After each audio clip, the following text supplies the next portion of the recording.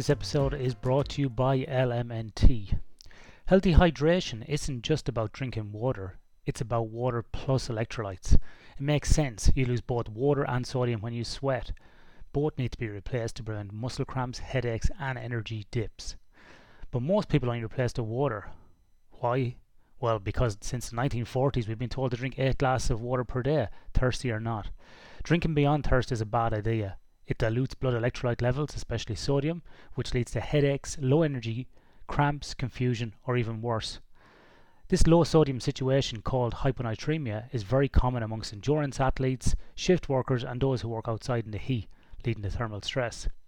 The solution isn't to stop drinking water, it's to drink water plus electrolytes. This is where LMNT comes in. Just mix this flavour, electrolyte drink mix into your water bottle and you're good to go. It's got no sugar or artificial junk, just electrolytes. LMNT has your electrolyte needs covered. Former research biochemist Rob Wolf and Keto Gains founder Tyler Cartwright and Louis Villasener formulated LMNT to provide the optimal ratios of sodium, potassium and magnesium for health, performance and energy. They also formulated LMNT to please your palate. Many different flavours such as orange salt, citrus salt, watermelon salt and many more. Just head over to LMNT to find out. Or better still, go down to the show notes, click on the link, the Sleep for Performance link, to get to click on this and get your free promotional pack where you can get a taster pack and no questions asked refund policy as well. You don't even need to send it back. So check it out at LMNT in the show notes. Welcome back to the Sleep for Performance podcast. Today I am joined by Alex. It's like every person that comes on the podcast, I can't pronounce their name. I can get your first name. I'm going to have a go at your second name. Agostini. Perfect. Wow. Did I? Not Very even good. And I'm going to, your co-author for the paper we're talking about today is Stephanie Centofanti. Yep. 2 in a row. Nailed it. Nailed it. Agostini and Centofanti. Are they Italian names or Greek names? Italian? Is it? They're Italian, yeah. Italian, yeah. Yeah. Excellent. So, Alex, thank you for coming on today.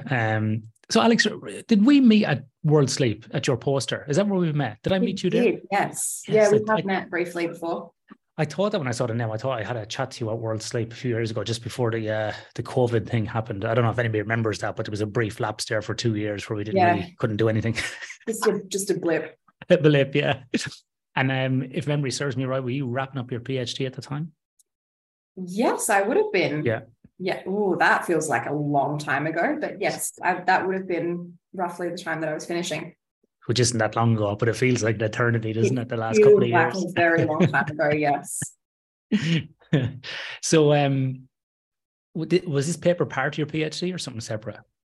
It's essentially a reworking of the introductory chapter of my PhD. So I did a literature review to work out, all of the ins and outs of what was going on with child and adolescent sleep, to kind of set the scene for why I was bothering to look at what was happening with kids' sleep as part of my PhD. And so that was my first chapter that I then reworked into this paper. Yeah, and it's an excellent paper. Today we're going to be talking to Alex about her great paper that came out called Normal Sleep in Children and Adolescents. Now, I often get asked a lot about, pediatrics or adolescent sleep, and it's not an area I specialize in. And it's also a very emotive topic, I find, Alex, when you talk to people. A number of years ago, maybe back about 2014 or 15, I was asked to, kind of man a booth, I suppose, if you want to call it that, at a toddler fest, where parents wanted to come up and ask questions about sleep.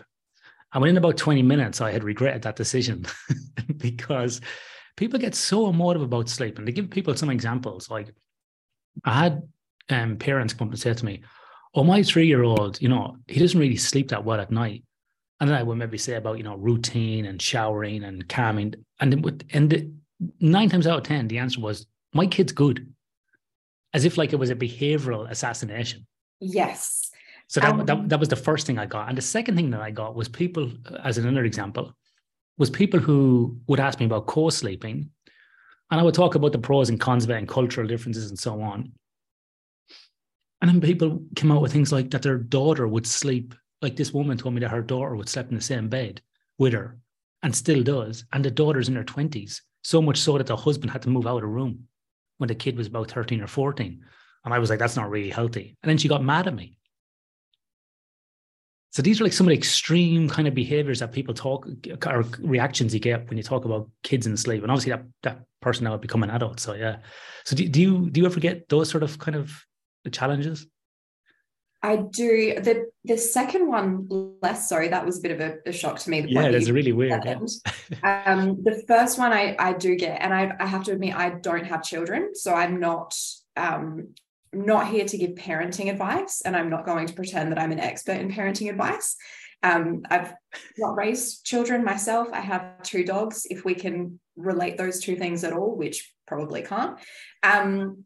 So I'm not here to give parenting advice. I'm here, or my role, I think, is to give the best education that I can around some of the things that you can do. And obviously everyone is different. And you mentioned cultural differences as well, and they're really important to consider. But that's an interesting point, Alex. And just before we go on, because I don't have kids either, and I get the same challenge. Oh, you don't have kids. But that's like saying, I don't go to an oncologist unless he's had cancer. You know what I mean? That's my thing. I can explain what happens when kids don't get enough sleep, and I can talk from a kind of textbook perspective of all of my knowledge around the research that I've done, but I don't have lived experience of raising a child. And I can imagine that if I'm quite a young female childless, and I come to you, or I come to a parent and I say, this is how you should be raising your child, even if I'm not saying it in that way, if it's perceived that way, that can be quite confronting. Yeah. So, I guess there is a slight difference in terms of a doctor, because they would have, I don't know how long an oncologist goes to uni, or how much, placement or whatever you call it, they have to do to be able to treat cancer. Alex, it's not like you did a 16-week course. You've been at uni for probably a good 7 to 9 years as well. So let's not downplay the journey to get a PhD. Like it's still what's like probably the fastest time, probably like 7 or 8 years is probably like the fastest you can do it, between you do undergrad, honors, and PhD in Australia, and in America, undergrad, masters, and PhD. It's probably a good 8 years. So let's not downplay the fact that it's not like we did with all due respect to other people, it's not like we did a 16-week, TAFE course to become like PhDs, True. But yeah, I'm just saying, I'm not here to tell anyone how they should be raising their kids. Yeah. That being said, let's tell people what to do. Yeah, absolutely. All right. So we got our caveats out of the way. We got our gripes out of the way. Let's backstep a moment, Alex. Why did you get interested in this area around children and sleep and adolescence? What drew you to doing this research? It was kind of an accident, to be honest. I started off doing some work experience in the sleep lab at my uni during my undergraduate degree in the area of shift work, and looking at, all the issues with shift work and how that impacts health. And as part of that, I ended up doing some research assistant work on a project with adolescents. And apart from the fact that adolescents are much more fun to spend time with in the lab than adults are, and they're much more amenable to being pushed around. You have to tell them when they can go to the bathroom and when they can do tests and when they have to go to bed and all of that type of thing. And adolescents are much more used to that than adults are. So that made my job a little bit easier working with kids.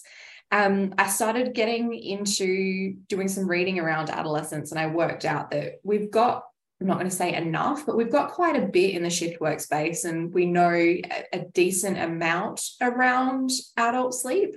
But the adolescent sleep space is really lacking, and we don't know anywhere near enough. And so, the combination of adolescents being a joy to work with, and, the lack of information that we have in that area kind of drove me down that path rather than continuing with shift work. I have to admit, Alex, about maybe 4 months ago in our business, we were engaged by, a sort of a high profile school here in Australia to work with them for some work around teachers and parents, but predominantly around teachers. And when you look at the literature on children, and I'll call children basically from, kindergarten, primary school age, like I'll just use that category from like 4 to about 12. Mm-hmm. And then from 12 to 18 for adolescents, I was surprised how little there is out there. And although you say there's a little amount of research or scarcity in adolescents, there's even less in primary school kids. And the other thing then is on in teachers themselves in a school setting, there was even less again. And it was quite surprising how little there was out. Like I was really surprised. And I got one of the people in our team to go, this is what I found. Can you go and just replicate the same search terms and maybe then just change the search terms? Because I was like, I questioned myself so much. I was like, there must be more. And you're dead right. There is not much out there. And it's quite surprising. It's getting better. It's starting to expand into different areas, and there are more and more researchers doing more adolescent and kids stuff, but generally there's not enough. We just tend to assume as researchers, I think, that adolescents are little adults, which is not, it's not a fair assumption based on all of the different stresses and all of the differences in their biological clocks that they're dealing with. So we really need more research in that area. Yeah, no, it's definitely an area that is needs more work, as you said. And I think what your paper has done here has given a really nice overview in this lit review form of what's actually happening.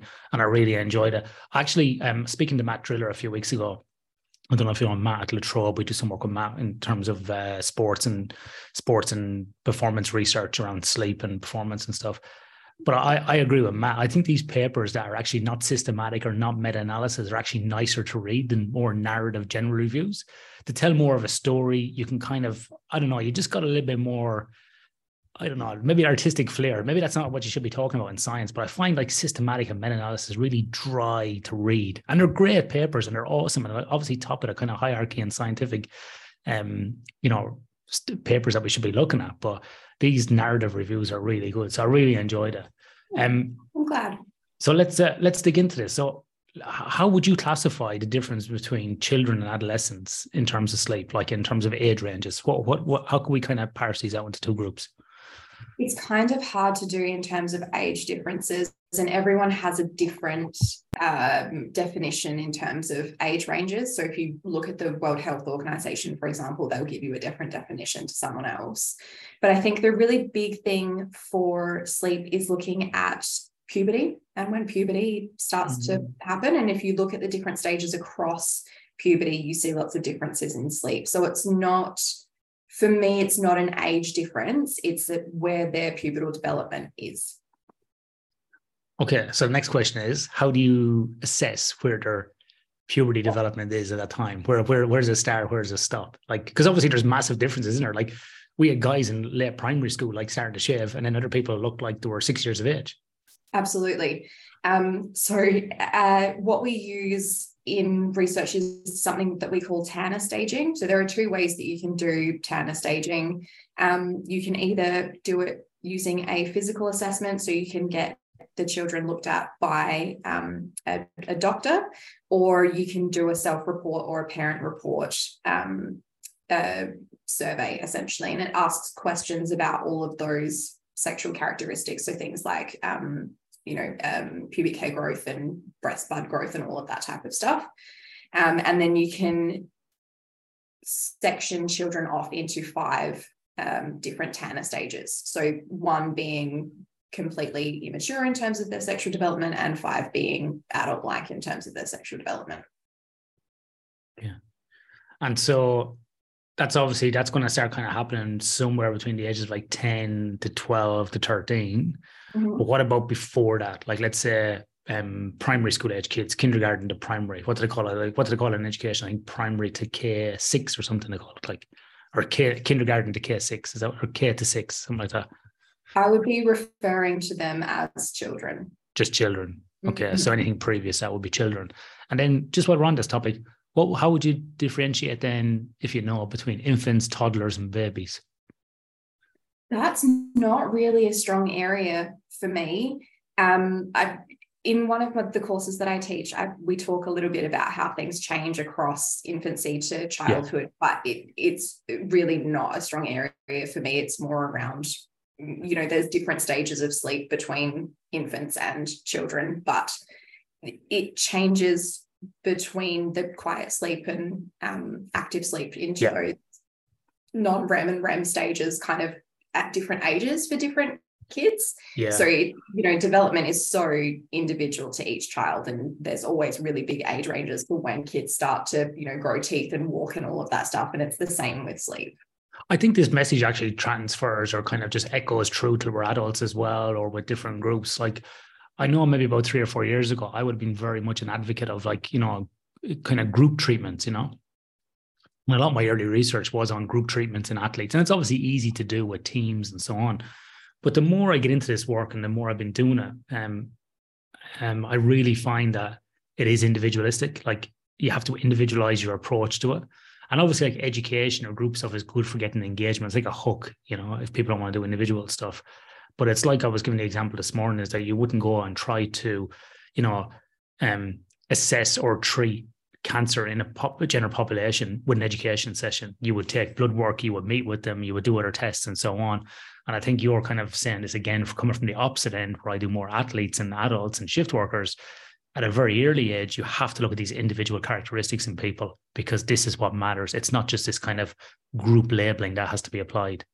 Yeah, absolutely. I think there's a place for, group treatments and group education. But yeah, when we're talking about really specific treatments, I think we have to be looking at individuals. Yeah. So on this topic then, if we're looking at sleep changes overall from, babies right through to children into adolescence, how would you describe those big kind of changes, those big markers with people in general going through those different phases? What changes with sleep, or how is sleep different, and how does it change over that time? Yeah, absolutely. So the big one from infancy through to childhood is infants will sleep, 16 hours a day. And when we're really young, we don't have any kind of differentiation between day and night. So we just kind of sleep across the whole 24-hour period, and there's lots of napping and all of that kind of thing. Once we get into childhood, we start to sleep less. Once we start primary school, and this is there's cultural differences in this, but once predominantly Western children start primary school, they lose that nap in the middle of the day because they don't have time for it when they're at school, which means that they get even less sleep because that nap goes away, but their nighttime sleep doesn't increase. So we lose some sleep there as well. The big one, and a really big area of interest for me being, predominantly an adolescent researcher, is the big change that occurs when we start talking about moving into that puberty stage is our biological rhythms delay. So I always hear from parents, my adolescent is really lazy and they don't want to get out of bed. Yeah. But the thing is, it's not that they're lazy, it's that their bodies are telling them that they need to sleep later. So they want to fall asleep later and they want to wake up later. And that, that shift can be really predominant depending on, I'm talking about individual differences here. Some adolescents will only, want to delay an hour or so. Some adolescents will want to delay several hours. And having to wake up early in the morning for school every day can be really hard when your biological clocks are telling you that you should still be asleep.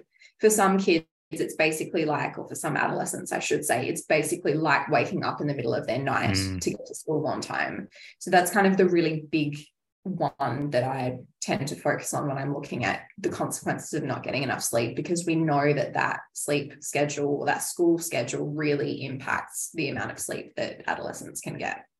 I think that's a great point that you make there, Alex. And I often say the same things talking to people individually or in group sessions or whatever it might be. I say to adults, because they want to get up, let's say the average person in their 40s gets up at 6 a.m. or 5:30 and to go to bed 9:30, and they complain about their adolescent kid wanting to sleep in.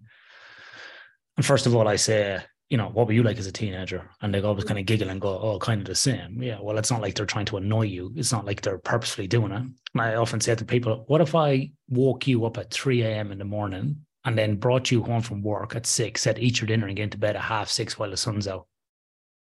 It wouldn't be very nice. It might be nice for a day or two, you get some sleep, but it wouldn't be very nice. No, it wouldn't be. And that's what it's like for adolescents getting up. They got that sleep inertia when they have to get up at 5:30 or 6 o'clock in the morning to go to school or to get a bus or to go swimming training or something like this. This is this sleep inertia that you would have at 3 o'clock in the morning or 3:30. That's what they're experiencing as well. So have a bit of empathy. And when they're sleeping in the weekend, it's because they need it. They're not doing it because they're trying to punish you or to be lazy. People, I don't think for the vast majority of people, they can actually make themselves sleep to annoy their parents. I don't know if that's a biological process. I don't think so. Considering how hard it can be to force yourself to fall asleep early for these teens, I don't think they can force themselves to stay in bed for half the day if they didn't need it. Yeah. I remember, I often think back to my teens. My dad used to be the same as well on a Sunday. I could sleep until 2:00 in the afternoon. He used to call me lazy and this, that, and the other.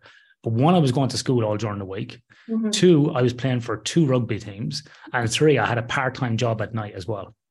So come like Sunday, if there was no game on, I would just like sleep for 12 or 14 hours because I was trying to make up that deficit. But shift workers do the same thing as well. Absolutely. And they seem to think it's okay. But if it's a kid doing it, it's like, oh, you're lazy. It's a weird kind of cultural thing. That's as if kids should be just, up at 5:30 every morning, and as in adolescent kids, sorry, adolescents, I should be saying, as if they should be up and out at 5:30 every morning. It's weird. We have a different level of respect for shift workers because they are working, whereas we don't think that adolescents are really doing much other than going to school, obviously. So, yeah, it's a very different viewpoint that people have around whether you're working or whether you're just a kid.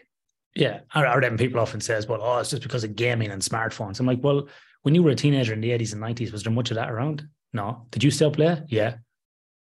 It's like, what did you blame back then? Encyclopedias. Like, oh yeah, I was up reading an encyclopedia till 4 a.m. It was awesome. No, you weren't. You found it hard to go to sleep. For those people listening, before there was the internet, a man used to come around and sell you big books called encyclopedias. And that was basically the internet. So, yeah.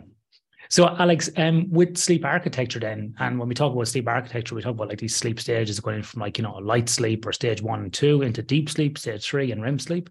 Does that change across these age ranges? Do people get more REM at different phases, or how does that work? The big one is, so I talked about active sleep and quiet sleep before when I was talking about infants. So infants don't have the same sleep staging that teenagers or children and teenagers and adults do.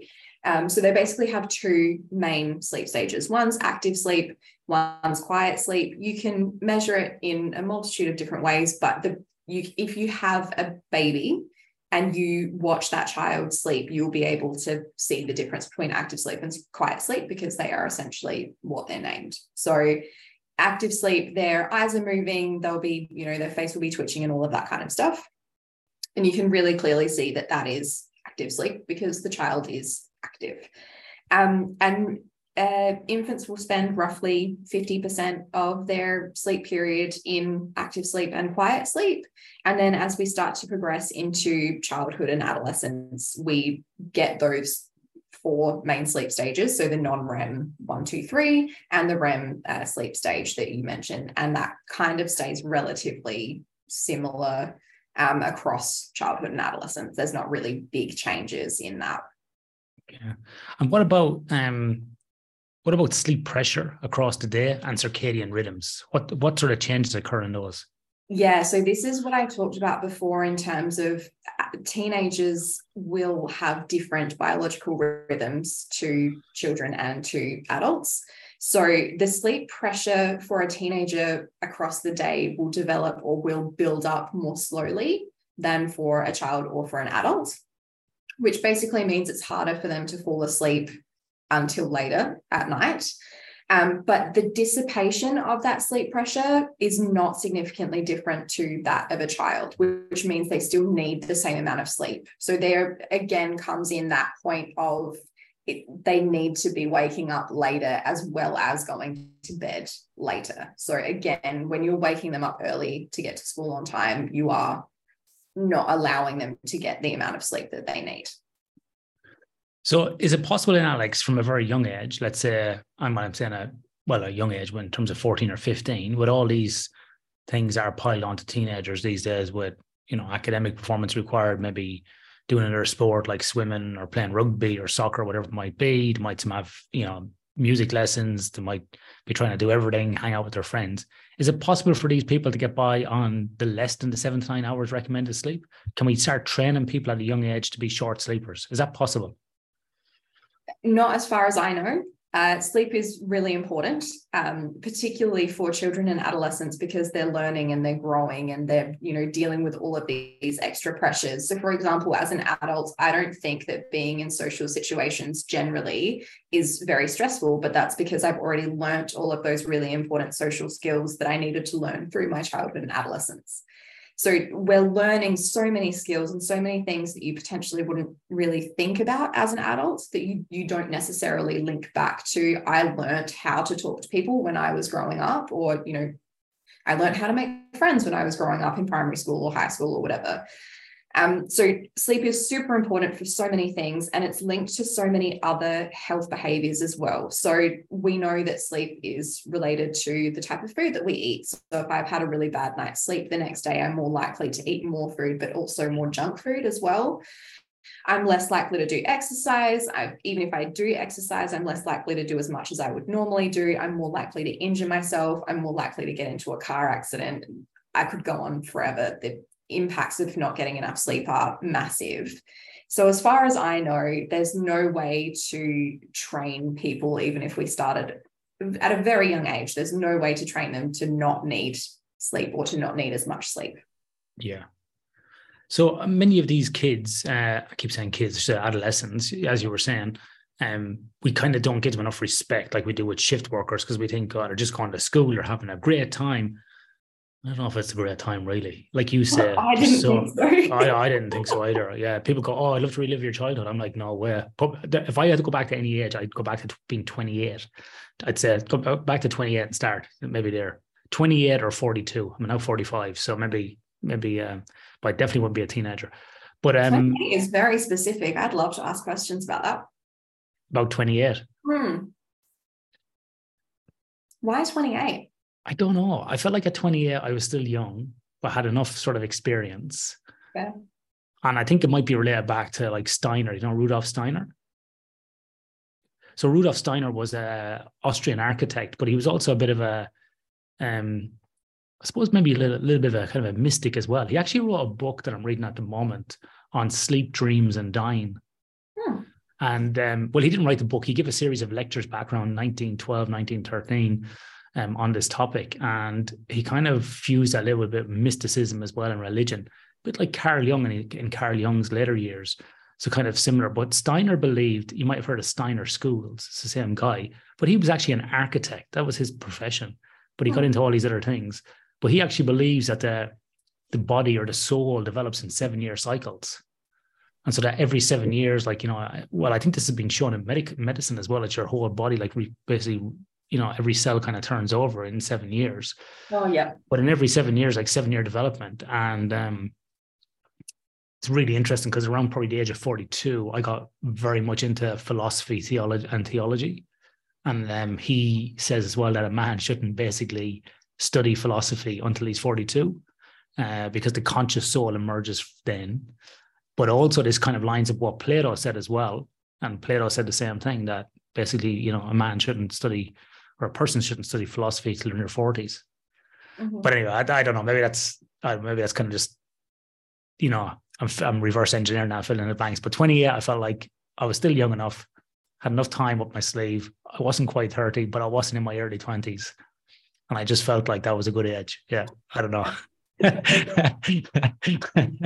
it is in the 7-year cycles, but I don't know if 28 I felt like it. Anyway, so that was a big digression there. So what was my question? What was I asking? Oh yeah, with these adolescents, we don't give them enough respect like we do with shift workers, because shift workers are earning money and we go let them sleep in and so on. But some of these adolescents are under enormous pressure, especially in their last 2 or 3 years of high school, because maybe they want to do really well at school, or maybe their parents are pushing them to do really well at school. We see a lot of parents putting pressure on kids to be like, be a doctor, be a lawyer, be this, be that. And so it puts a lot of pressure on kids. I remember like when I was at high school, some kids were made study for 8 hours a day. So basically they're getting home at 4 o'clock and we're at home studying until midnight. Now we didn't start school till about 9:10 in the morning in Ireland, but that's a long time to be sitting there hitting the books. And the parents were like forcing them like to be, aeronautical engineers, doctors, whatever it might be. It's quite stressful. And they were quite odd kids, after a while because of this, I think as well. But if these adolescents aren't getting enough sleep, and their sleep is being curtailed by different types of activities, what's going to be the impact then on their actual academic performance? Because I get the feeling like you can't just keep, pushing and pushing and pushing and having no sleep or recovery. It's a bit like an athlete overtraining. They're just not going to be able to hit the metrics. So what's going to happen with these kids these adolescents in terms of their grades? Is there kind of like a diminishing point of return, or is actually just getting through it going to be the best thing to do? We generally find that the students who get less sleep will do less well in any kind of test that they do, basically. It's, as far as I know, it's been shown across all subjects. So from everything from, English to science, we find that students who are not sleeping or are not sleeping as much or going to bed later are going to be the ones who are doing not as well. So it's hard because obviously study is really important, but if you are studying to the point where you're not sleeping, if you're staying up really late to be studying or getting up really early to be studying, then you're going to potentially not be doing as well in school. So a couple of reasons for that. One is we need sleep to be able to remember things. And the other one is we need sleep to be able to pay attention. So there's no point studying if you can't remember stuff, but there's also no point sitting in a classroom if you're not able to pay attention and comprehend what the teacher is saying or trying to teach you. And the other one is, if you're reading a test or whatever it is that you're supposed to be reading, and you're so tired that those words are not making sense to you, you're going to be giving the wrong answers to those questions because you're interpreting them incorrectly. So it's really important to be sleeping. And I think, burning the candle at both ends, regardless of how old you are, is not going to get you as far as having a bit of balance between that study and that sleep. And then for those people then who, and I'm not sure if you spoke about this in the paper, and I can't remember, but I'd be interested to know what you think or what your thoughts are on this. For kids then that might, and I keep saying kids, it's just adolescents, for adolescents that are pushing through a term or so on, do they have a bit of a kind of a sleep debt recovery or a rebound end of the time off, or then just, have these big periods? Because I even noticed myself, like last year, the last 3 or 4 months of 2022 were quite busy. And I took 2.5 weeks off of Christmas. And oh my God, for the first 4 or 5 days, I was getting like 10, 11 hour sleeps, and it was magical. It was absolutely brilliant. But it was just like, I was just going to bed 9 at night and, sleeping right through till 6 or 7 the next day. And I was like, this is crazy. I just really need to sleep. And then I was often having a nap during the day. So cumulatively, I was having 10 to 11 hours in a 24-hour period. And it sort of took me about a week to 10 days to get over that. Does this same thing happen with adolescents? Yeah, the same thing happens with kids. We always find the first week of the holidays, they're sleeping much more than they would be during the school term or in, the last 2 to how many weeks there are of the holidays. There's a really cool paper, not by me, sadly. They looked at, no, it's a really awesome paper. I love it. They had different groups of kids and they put them in this boarding school, which they essentially used as a sleep lab. And they restricted their sleep for 5 nights to simulate a school week. So not getting enough sleep because they want to go to bed later and have to wake up early in the morning for school. And then they gave them 2 recovery night sleeps to simulate a weekend. And then they put them back on the school sleep schedule for a couple of nights after that. And basically what they found was the teenagers' performance massively declined across those first 5 nights. And then they improved across the weekend, but then back onto those first couple of nights of going back onto that school schedule, they essentially started off where they ended on the Friday. So if you think about that cumulatively, if a school term is 13 weeks, roughly, I think 12 to 13 weeks, you can imagine that doing that to kids over and over and over again for 13 weeks is going to have a really strong impact on their performance, on their mood, on their mental health, on, their sleepiness. So you can totally imagine then that first week of holidays, they're going to need to be sleeping so much more to be able to make up for everything that they've done to themselves over those 13 weeks. Yeah, which is interesting because I just thought about then, what often happens then, particularly with summer holidays, is let's go on a holiday, finish school on a Friday night will fly out. It's like, oh man, it's probably the worst thing you could do. Yeah. I know I'll even like from my wife and I, you know, we don't have kids, but we've probably nothing to complain about, obviously. But if we go on a holiday, particularly a big holiday like overseas, we'll try and finish work on a Thursday or work from home on a Friday, do a half day and just get at least 1 or 2 good nights sleep before we fly out on the Saturday, where years ago, like, right, we'll work right up until 5 o'clock Friday and then we'll fly out at like 9 o'clock Friday night. And you'd just be like dead to the world, you know, just trying to jam in a few extra days. And it's a false economy because you're just ruining yourself anyway. So you might as well get some sleep before you go on holiday. So the other part then that we see a lot of stuff being spoken about in the last few years in the I suppose in the popular media about a lot of the generation coming through now, and I always get mixed up with these terms. I know we've got like baby boomers, we've got Xers, we've got Ys, we've got Zs and millennials and so on. But I think the kids getting born, and I think there might be Zs, it might be around sort of 2000 and so on, maybe even a bit later now. I heard another name the other day. That's why I'm kind of hesitating here. I heard another categorization on them. I don't know what they're called. But anyway, kids maybe now they're like maybe 13, 14, 15. And even since about 2010 or 12, we see a lot of work, particularly by Jonathan Haidt in America, who's a psychologist, talking about the coddling of the American mind.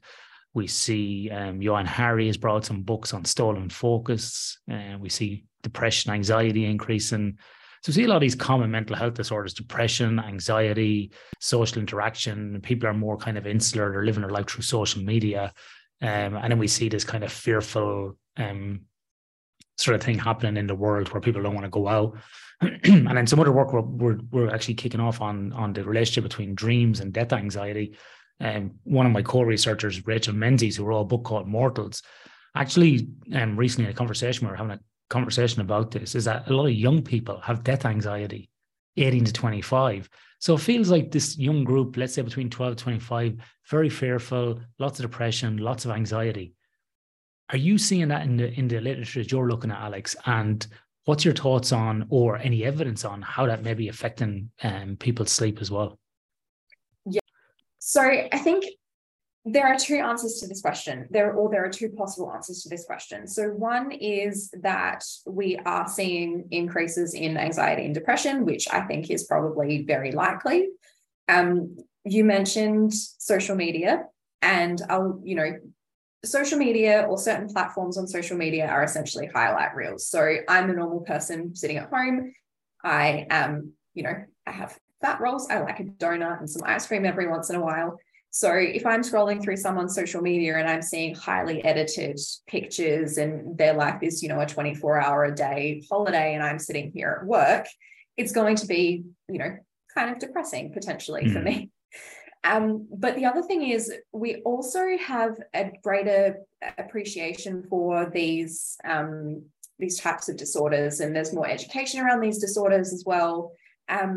And less stigma around them too. So we're likely to have higher rates of reporting and higher rates of people actually going for help when they're experiencing these disorders too. So it's potentially a combination of, yes, there has been increases, but also, yes, we are starting to know more about them. So, they're going to be higher because we just are seeking help more often.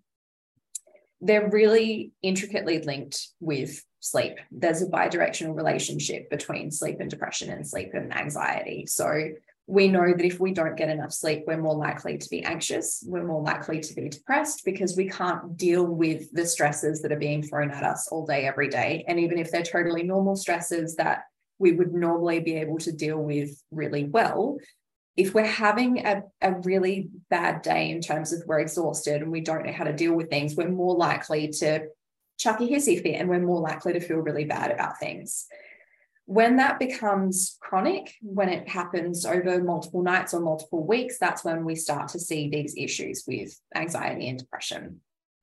We also know, particularly with depression, but also with anxiety, if I'm super depressed or I'm super anxious, then it's going to be much harder for me to fall asleep or to stay asleep, or I'm going to be waking up really early in the morning. And so it's actually kind of a vicious cycle of I'm depressed, so I can't sleep, but then I can't sleep, so I'm depressed. Yeah. So, yeah, they're very, very intricately linked. So, Alex, we've spoken about lots of things that happen to teenagers, spoken about lots of things that may be impacting their sleep. The big question is, the big finale is, what can we do about it? So if there's people out there listening that are, parents, or their kids are approaching this, parents of adolescents, or their kids are growing up and they're worried about this, what can we do? What can parents do to basically reduce these risk factors for their adolescents? Yeah, absolutely. So a really big one is routine. So our bodies are essentially really big clocks. And if you have a routine that you do every day, then your body will learn that that time is when you're supposed to be doing that thing. So setting a routine for your teenager or your child and letting them know, this is when we're going to bed. We're going to have a wind down period half an hour before that time, so that they learn and their bodies learn that that's when we're going to start to relax. That's when we're going to start to wind down. And then we know that that's sleep time. And that's going to make it easier for them to fall asleep. And the same thing with wake up time as well. You mentioned before sleeping in on weekends until about 2:00. I totally appreciate that at the end of a week, kids and teenagers need to catch up on that sleep. But if you wake up at 2:00 on a Sunday, you're not going to have enough time to build up a sufficient sleep debt by Sunday night to go to sleep on time, to have enough sleep on Sunday night to start your week off well on the Monday. Oh, yeah. And you just brought up a bad memory for me there, because you're dead right. And then I used to start off Monday morning with triple maths. Right. Yeah. Triple maths. 3 classes back to backs of mathematics. Was like horrible. Torture. Yeah, that sounds really not fun. It wasn't. So yeah, having that routine is really important. And my advice, and again, I'm not a parent, not really going to give parenting advice, but the more involved you can get your child or your adolescent in that process, the more likely they're going to be to want to go along with it, and less likely they're going to be to push back. So sit down and talk to them, get them involved, say to them, what would you like your wind down to be? What looks like a good wind down for you? What would help you to start to relax before bed? We recommend for the hour before bed, no electronic devices. Good luck with that, parents of adolescents. I'm not going to pretend that I know how to deal with that, because when I was a teenager, my mum tried to take my phone off me and I would get back every single night. Sorry, mum, if you're listening to this. I think that's the first time that I've admitted that. So yeah, good luck, but that's a really good way to ensure that kids and teenagers are more likely to be able to fall asleep, because that bright light in their face can make them feel more alert. So it's going to prolong that awake period before falling asleep. Things like having a warm bath before bed or a warm shower can really help, because when we start to fall asleep, we cool down essentially. And so warming ourselves up before we cool down can accelerate that process and help us fall asleep. We talked about anxiety and depression, and I think the best advice that I have there is try to work out what's going to help your teenager or your child relax. So it might be a to-do list. So writing down all the things that they have to do the next day to help them, stop stressing about it while they're sleeping. They know exactly what they have to do the next day. It might be sitting down and chatting with the family. It might be talking to their friends, whatever it's going to be for that child. Again, we're coming back to individual differences here. So it's really about getting the child or the teenager involved in working out what that process is, what's going to help them to relax and feel ready for bed. Set that up an hour before bedtime, go to bed at the same time every night, wake up at roughly the same time every morning. There can be, an hour and a half on weekends sleep in, but trying to, kind of be on top of that so that it doesn't extend too late into the day. Yeah, so minimizing those like sleep onset and wake up variances. The other thing on that as well, Alex, and I think everything you said there is really practical, even for adults, like not even for adolescents, it's very practical advice for everybody. The other thing as well is I would view parents as being leaders. And I would also say to parents that think about in your own job, If your leader is telling you to do a certain task, to stay till a certain time, but you see the leader going out, taking extra coffee breaks, going out for a cigarette, maybe leaving early on a Friday to play golf and have a few drinks while you're at work, you're going to get quite pissed off. And you're going to go, oh, the leader just tells me to do this, but he or she does none of this. So as a parent as well, you have to view yourself as being a leader. And so if you're telling the kid to have routine or the adolescent to have routine, go to bed and get up at the same time, you need to exhibit those same behaviors as well. You can't be sitting up sort of drinking wine till 12 o'clock on a Monday night, watching Netflix and going one more episode, and then jumping into bed and getting up at 5:30 next morning complaining about being tired. And then the next night going to bed at 8 o'clock because you want to catch up because your sleep onset variance is all over the place and you've got social jet lag. So you need to practice what you preach. This kind of retort that adults have, well, I'm the adult. When you're an adult, you can do whatever you like. Well, once you're here, live under my rules, that just creates friction and drama, I think, around the sleep. And then what kids do is, and adolescents, is to have very little to control in their life. And the two biggest things I think they can control is sleep and nutrition. And that's why we see a lot of kids doing stuff around food, but being defiant. I'm not eating this, I'm not eating that. And I think the same around sleep as well. So as adolescents, you got very little in your control, and these things are in your control. So I would say for parents is think about as being a leader as well. And you need to demonstrate those visible leadership behaviors as well, if you want good sleep in your household as well. Absolutely. I couldn't agree more. You lead by example, and particularly we're talking about adolescence now because, that's kind of my area, but you lead by example, and your children, when they're younger, will model your behavior.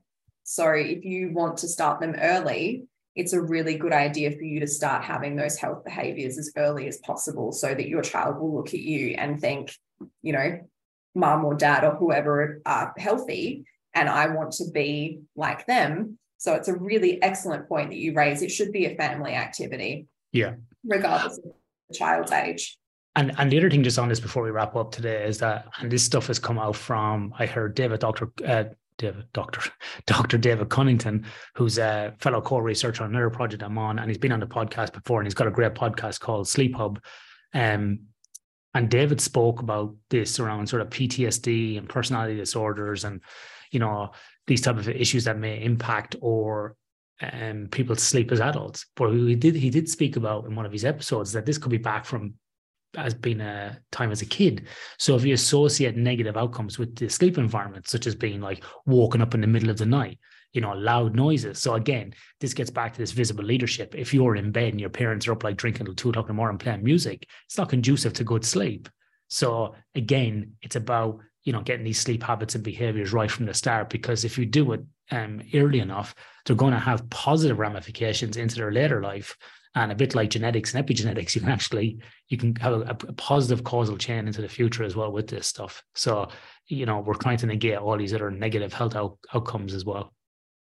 Absolutely. Just on that, I know you said we're about to wrap up, but if this is relevant to the discussion about depression and anxiety, we see that most people, or adolescence is a really vulnerable time for depression and anxiety. And we see a lot of the time the people who had depression and anxiety during adolescence are more likely to have that recur during adulthood. So that the sleep and all of those health behaviors around depression and anxiety are so important in adolescence because it's such a vulnerable stage, not just during adolescence, but because if they had it during adolescence, they're more likely to have it as an adult, again and again and again. So if we can protect them as children and adolescents, then we're setting them up for success as, adults. So it's such an important stage of life, childhood and adolescence. And a lot of our health behaviors through those stages are so relevant to our health and well-being as adults. So yeah, it's really hard, and I don't envy parents of adolescents, but if we can start making some really healthy changes, or we can set them up for success before we need to make healthy changes, it's going to have long-term or lifelong impacts.